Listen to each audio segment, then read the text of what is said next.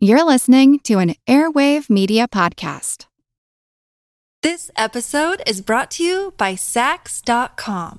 At Sax.com, it's easy to find your new vibe. Dive into the Western trend with gold cowboy boots from Stott, or go full 90s throwback with platforms from Prada. You can shop for everything on your agenda, whether it's a breezy Zimmermann dress for a garden party or a bright Chloe blazer for brunch. Find inspiration for your new vibe every day at Sax.com.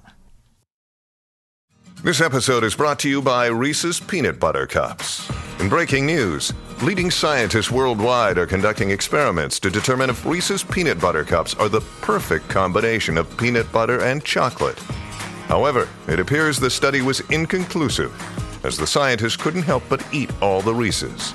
Because when you want something sweet, you can't do better than Reese's. Find Reese's now at a store near you.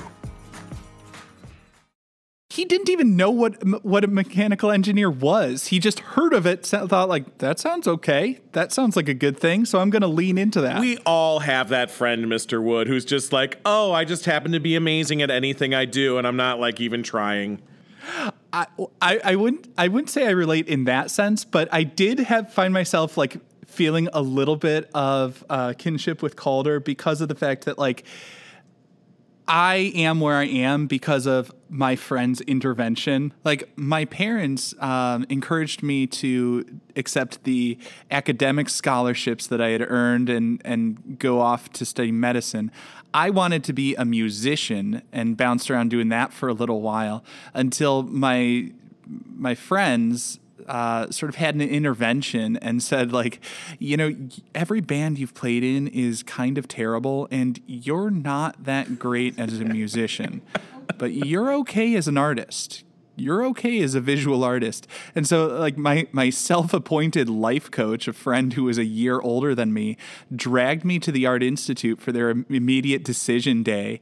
And she was just like, you need to be an art teacher. And like my portfolio was literally like just bundled to get like wrapped in twine. It was just a stack of paintings and drawings, but I got in. You are the world's okayest art teacher. I feel like I should splice in Groundskeeper Willie singing "Wouldn't It Be Adequate," but okay is good enough. And sometimes it Okay really is. In these unprecedented times, it really is. Yeah. Good. There's a book called Okay for Now. There's a less rough book for the younger set. I think it's called It's Okay to Be Okay. The illustrations are the okay guy, right? Oh, yeah. I like that guy. Oh, yeah. First graders used to do that book all the time. Feel like who art ed? Try to slice it. Who art ed? Mr. Wood art ed me. Good. Either way, it's ambiguous. It works on so many levels. I know. That's off to a great start. Welcome to Who Arted, where we explore visual arts in an audio medium. I'm your host, Kyle Wood, and joining me today is my favorite librarian, Tony Kressel. Thanks for joining me. Good to be here. Thank you so much, Kyle, Mr. Wood, sir. Sir. Ooh. That made me feel old. Today, we are going to be looking at and talking about the work of Alexander Calder. And this week, as in every week, you can find the work we're looking at linked in the show notes, as well as on my website, whoartedpodcast.com. That's right, getting more professional for season 2. I like that.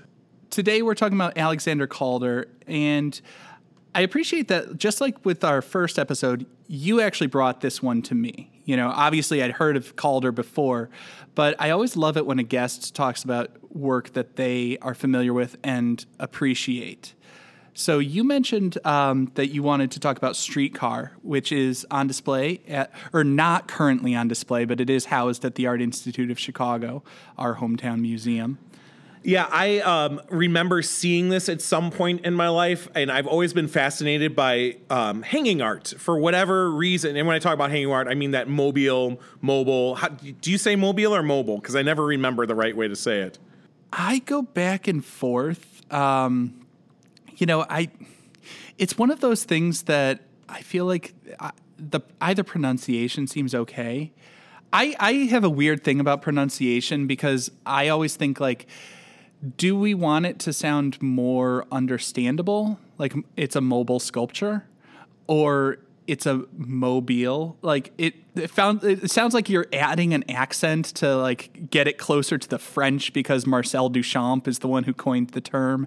Yeah, I had no idea when I was doing when I got some of the background information. I'm like, oh, so it actually comes from this work that Calder has kind of presented to us. I like mobile because I think it separates it and describes that hanging piece. If you just say it's mobile, it feels like you can take it somewhere. Like, come on, Calder, let's go to the beach and like hang out and like hang your little thing.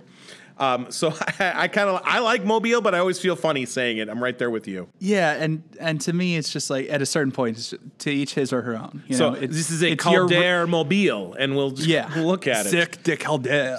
Right. So I am just drawn to things that are kind of unique and kind of step out from what had been done. I think when you look at art in different forms, this is got some abstract pieces to it, but it also has that kinetic motion to it, which just fascinates me because the more you read about it, the more you go, oh, this guy was really thinking deeply about it. And I think that's what sometimes we miss when we're working with students and working with art is that if you're just a regular Joe like I am in terms of art, I don't think all about it. I'm like, oh, that's a nice painting. Look at the colors. Look how bright that is. Look how dark that is. And then you start to really dig into a piece and you appreciate it more and more because of like what the artist's intent was and how the artist wants you to view it. It's so that interaction, that play with art is just something that honestly I haven't come to till recently in my life. I'd never thought about how we're supposed to interact with art. Instead of just like look at it. I know what performance art is, and I get all that because I have fine arts background, but like seeing that, like, what am I taking away from this art piece? What am I seeing? And how am I seeing it uniquely? And I love that about Calder because every time you see Streetcar, it's going to look different. It just is because of the way it moves in its motion. So you have this like ability to kind of never see the same piece of art twice, even though, yes, it's the same materials. It's in a different form, it's in a different light, it's in a different piece of motion. It's just fascinating to me. That it is interesting. And, as you talked about like the research piece and his intention and all of that, I think we've got to start by going back to, like a little bit of his background, and then we'll get deeper into, the connections and the inferences and everything with Streetcar. So, he was born 1898, August 22nd, according to his mother, but according to official papers, July 22nd, which I always find, like, that's the first thing I found really funny is, is this a situation where someone made a mistake in the records office? Or is this a situation where, like, his mom misstated something once and then just everyone was like, nope, we're not correcting her. Like that's your new birthday now. Too much paperwork to fix it. Like, right. But yeah, he was born in Lawton, Pennsylvania. He moved around a bit because unfortunately, like 1905, so he was like 7 years old. His father had tuberculosis. His parents had him stay with family for a year while they went to Arizona to try to sort of seek treatment. And then he rejoined his family in Arizona, moved to California. Then from California, they went to Philadelphia, then to New York. So it's like he was in motion throughout his life. Ooh, I like that parallel. Yeah. Absolutely. Yeah. And I think especially during that Gilded Age, we had a lot of things changing in the world. We're pre-World War I, but we're at this turn of the century, and like suddenly the fruits of the Industrial Revolution are really starting to come home. We're starting to see we had factories, but now we're starting to get things like Ford's assembly line is revolutionizing how cars are going to be produced and how all this. And Calder is a young man at this point and is starting to see these things in motion. And as we talk about his career choices, I think we really start to kind of pull that in. We can start to see why he went the way he did. Oh, absolutely. And, one of those early, as a young man, formative kind of experiences, I should go back and mention, both of his parents were artists. Both his father and his grandfather were both sculptors. His mother was a portrait artist. And so he was around arts his whole life. And like Alexander Calder, the youngest Alexander Calder, because both his father and grandfather were also named Alexander Calder. But the young Alexander Calder, the one that we're focused on, who became world famous later on, he actually worked with one of his father's friends. While he was in high school, they worked together making a mechanical gravity-powered sort of train system. And I don't even know what that means, but it sounds pretty exciting. Well, it's essentially like a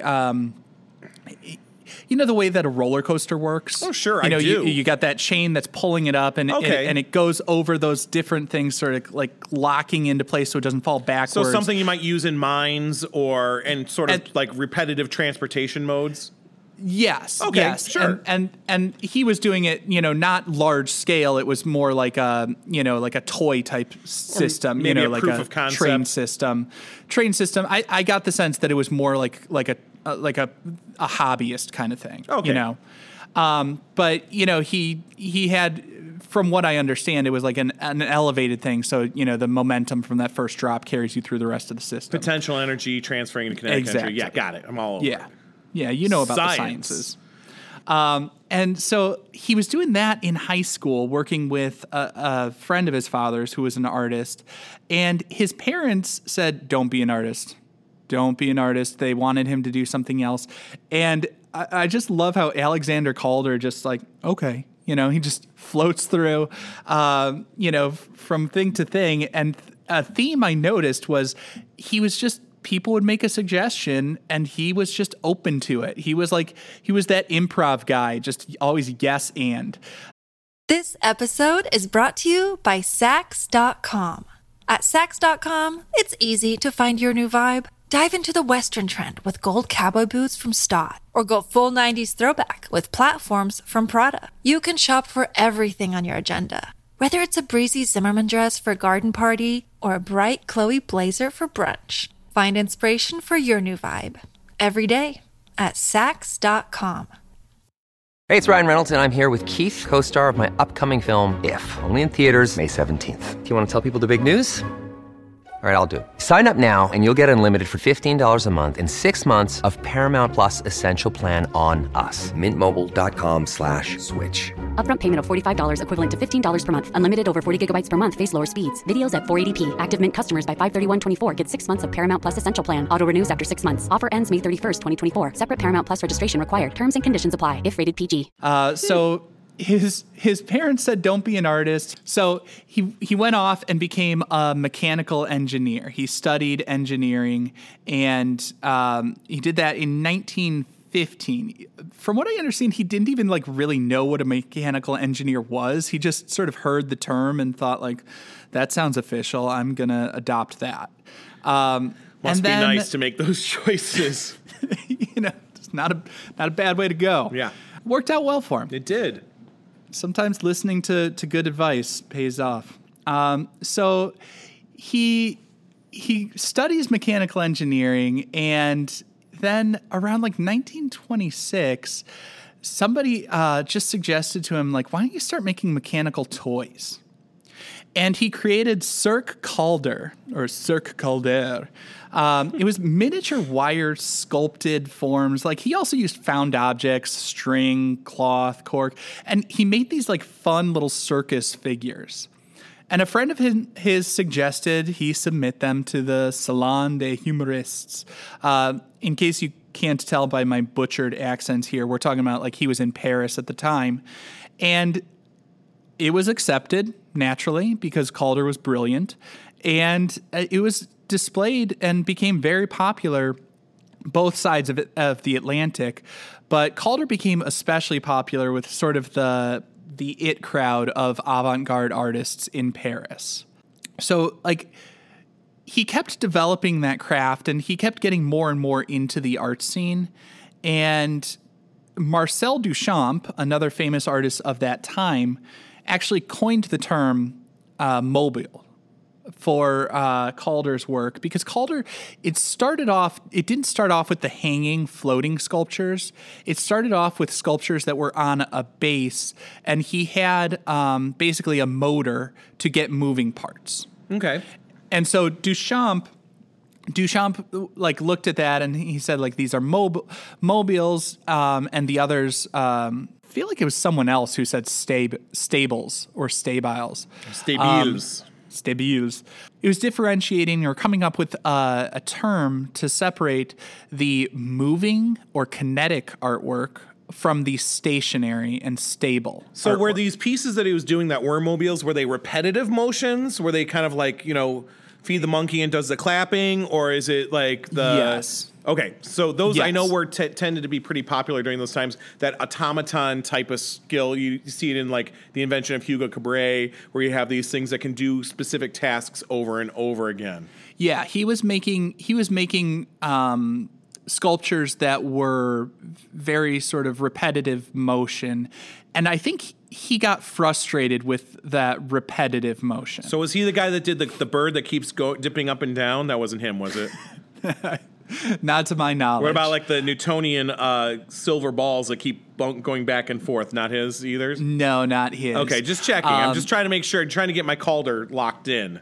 I feel like if I were to make a comparison to something that would be a familiar object, I feel like his early mobile sculptures that were like, they were on a pedestal, and then it was usually like an arm or something moving, almost like a metronome, kind of back and forth. Okay. And you might have some different elements that would move in different ways, but there was sort of a set path. A defined rhythm to it as well, probably. Yeah. Was it, and you said it was mechanically driven, or was it the human set it off to start it off? No, it was mechanically driven in the early days. Okay. So he had a motor to them. And his real innovation, I feel like, where he had that sort of aha moment was when he looked at the sculpture and said, instead of it being on this base and coming up, it could be coming down from a higher, like the ceiling, and from like down, so that it's all suspended in air, and then the air currents can move the sculpture. Because the air currents are going to be a little bit less predictable. Whether it is air currents that are caused by like wind blowing or like people's motion and breath in the room, there's going to be that circulation of air that's going to move these sculptures in ways that they're non-repetitive. It is something that is unique and different every time, as you alluded to from the beginning. Yeah, I just am fascinated by how he designed it so you have some balance, but you also allow for entropy. You allow for that. Here's how I created this. Now let's let the forces that are maybe invisible around us, but still felt, act out on this piece. Yeah, and that's the thing that his work, it's sort of deceptively simple. I think, we always look at like the first mobiles we see are like suspended above a crib, and it feels like it is a child's toy. And he's elevating that in a totally different way. I think maybe this would be a good time for us to shift towards just like, let's look critically at Streetcar. That Streetcar from 1951. It's one of his mobiles at the Art Institute of Chicago. And, do you want to start with, like, what do you see in here? What's jumping out to you? For me, I see a lot of, like, this organic elegance. Like, I feel like it's almost like a skeleton or a nervous system to something, and everything is kind of like a neuroreceptors to it when you get these little circles that are there. But I love how everything just nothing is really straight and nothing is really jagged. There are a lot of curves to it, which has got to be hard to create in terms of balance. We have a few pieces that are set up straight, but for the most part, especially towards where it's hanging from, you have this just kind of gentleness to it. And I think that kind of, for me, it emotes. I get this emotional response to it where it's like, oh, it's kind of smooth, it's flowing, it makes me feel good to look at this piece. It's not hypnotic or mesmerizing, but it just kind of sets me into like a moment where I can step back and really truly start to appreciate what's going on. And you have all these little pieces that are kind of moving, not fast, not like bright, shiny, but just kind of like cruising along in life. A lot like we think we've discovered that Calder did. He's just kind of like, yeah, here I am, just hanging out, letting the breeze take me where I need to go. You know, I can't remember the actual dimensions of this. In my mind, as I've seen it over the years, and of course this is a Mandela effect, I think it's huge, but it's probably not as big as I think it is. Do you have any idea where the dimensions are on it? Let me look up the exact dimensions because my estimate is, I want to say it's like 4 feet, but let me see. Okay, the dimensions are 42 by 116 inches. Well, so that's not, that's not over, far off. That's 10 feet long. So 10 feet so by 4 feet. Yeah. So that does give it a sense of a little bit more than I was saying. And when you see things hanging, it kind of gives it that sense of this is big. It's not something that just like kind of slapped together. The other piece besides that organic and that flowingness to it is the balance to it. You see it and you don't feel like it looks like it should crash and like bang into each other and do all these things, but it doesn't. It's just kind of simply there. And I love that about it because it's got motion, but it also has this like stillness to it that kind of, like I said before, it kind of just puts me into the moment and it calms me down. Yeah, and I think one of the things that I'm noticing is, you talked about how it seems like it should almost like crash into each other and everything like that. But, these wires that everything is suspended from, they're very thin, delicate wires, like delicate looking wires. The shapes almost seem like they're just floating in air. Like, from a distance or if you squint, the wires that form the structure and hold it all together just start to disappear. Right. It almost becomes these free floating sort of circles, or not quite circles, but these organic shapes. I also you talked about how soothing it is and how calming it is. And I think that's not an accident. I think that's, the organic shapes and the curving lines, the gentle curves and smooth organic shapes, they do tend to traditionally go along with a calm and soothing mood or tone. The fact that it's all powered by those air currents, so it's like it's moving in a gentle breeze at a slow pace. It's not powered by a motor that's going to have it just flying around the room at breakneck speed. It's this slow, calm meandering of these organic shapes floating above us. And it's all in this unified color scheme. You know what I mean? It's not bright or loud. Right. And so then I'm trying to figure out, where does Streetcar come from? And obviously you spent some time all over the country when these streetcars were pretty prevalent in terms of transportation. So is it because it's close to that same shape of one? Is it the motions of those circles? Are those like pedestrians or commuters getting on and off? And it just kind of shows how like a streetcar is always changing. Like you never have the same people on the same route at the same time. Like, is that where it comes from? I don't know if we have any reasons for why it was named that other than he liked it. But I try to find some reasoning, like my own interpretations of like, oh, I guess I could see like the dots are kind of spread out, like either someone's getting on or getting off, but it's always in motion. Especially like if you think about like the streetcars of like those classic in your mind's eye of like coming through in San Francisco, where you have like, okay, it's time for you to get on, it's time for me to get off. Before there was like, okay, now you got to swipe your pass or do all those other things. It was those open air types of things. And so I'm wondering if like, that was where his inspiration came from for it. Do we have any idea? Well, like, before I cheat and go look it up, I'm just going to say, like, the connections that I draw to, like, between this and Streetcar, like, it obviously has no real resemblance to a streetcar in terms of its physical appearance. But in terms of the materials, like, it looks like it's like a sheet metal type thing. It has that, like, industrial material kind of feel to it. Okay. And my connection to Streetcar, I think of it almost like sort of the rhythms of movements, whether it could be like the rhythms of pistons firing, or it could be like the rhythms of traffic movement. The way that like you say they're all moving together, but they're not bumping into each other. It's this coordinated dance of like traffic. You know what I'm like saying? that, The way yeah. that, like, that's how I see it. Is it sort of takes like this industrial mechanization and the world that, like, when I think of the Industrial Revolution, I always think of, like, you know, steamy factories that seem, you know, like the books that we read about, you know, problems in factories and everything that went wrong in the early days. Oh, before so you're saying we're going to do Lewis labor Hines protection. next? We'll do some photography? That'd be great. Yeah.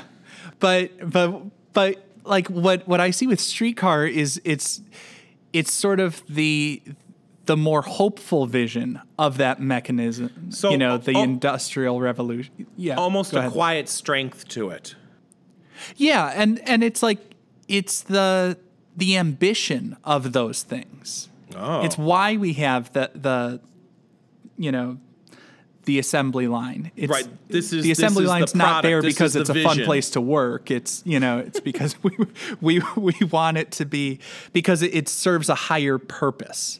And we're seeing those elements come together in a beautiful way. And that's kind of what I was going to jump off with you from that beautiful way. So it could be an admiration for this evolution of vehicles, or it could be an evolution. Like, this is where we've gotten. Look at how gorgeous this is. You know, you think about maybe this mechanical engineering background, and you say, and you take it and you merge it with art, and you say, I love how mechanics and engineering work together to create these automotive, these industrial pieces. But there's also like a quiet strength that says, this machine is just doing its job. It's kind of humming along quietly, even though they're not super quiet, but they're that quiet strength, that backbone to it, that kind of built these cities and allowed people to really move around as much as they needed to.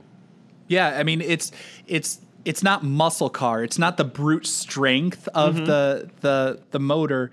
It's appreciating the elegance of, you know, figures in motion and, you know, an elegant design, which I think, you know, an artist / engineer, that's probably how he thought about these things, you know, as like an elegant design.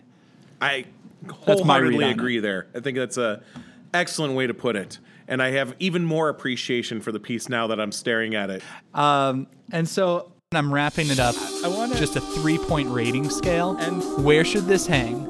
The Louvre? Is this something to look at? The lab? Is this something to learn from? Or the Louvre? British for the bathroom. Yeah. There's a poop joke in there somewhere. Oh, that's terrible. I certainly don't think it's the last one. That understanding of this, how this artwork comes about, I think is important. I think that Calder did things that we didn't think about before, and he found ways to show what he sees the world as. Instead of doing these repetitive motions where he started, he said, I want the world to feel a little bit more free. I want my sculpture, my creations to kind of move with the world, but I also want to tie it back to this, what's going on in our world, this industrial piece, this automotive piece, whatever you want to call it. I think whenever we start talking about pieces that are new, at least for that time period, I think it's really important to show that, to keep them in the forefront, because even if we don't see it now, maybe, you know, we could make something like this and hang it in a hotel room and just call it art like you do with all those paintings that you see all the time. But to understand its historical significance is where I take a step back and go, okay. Plus, I think the emotions that it evokes, if you stop and still yourself a little bit, that mindful moment, this is a more powerful piece that we think about all those different types of things that kind of still us. You think about like wind chimes. You think about all those other hanging pieces that we see.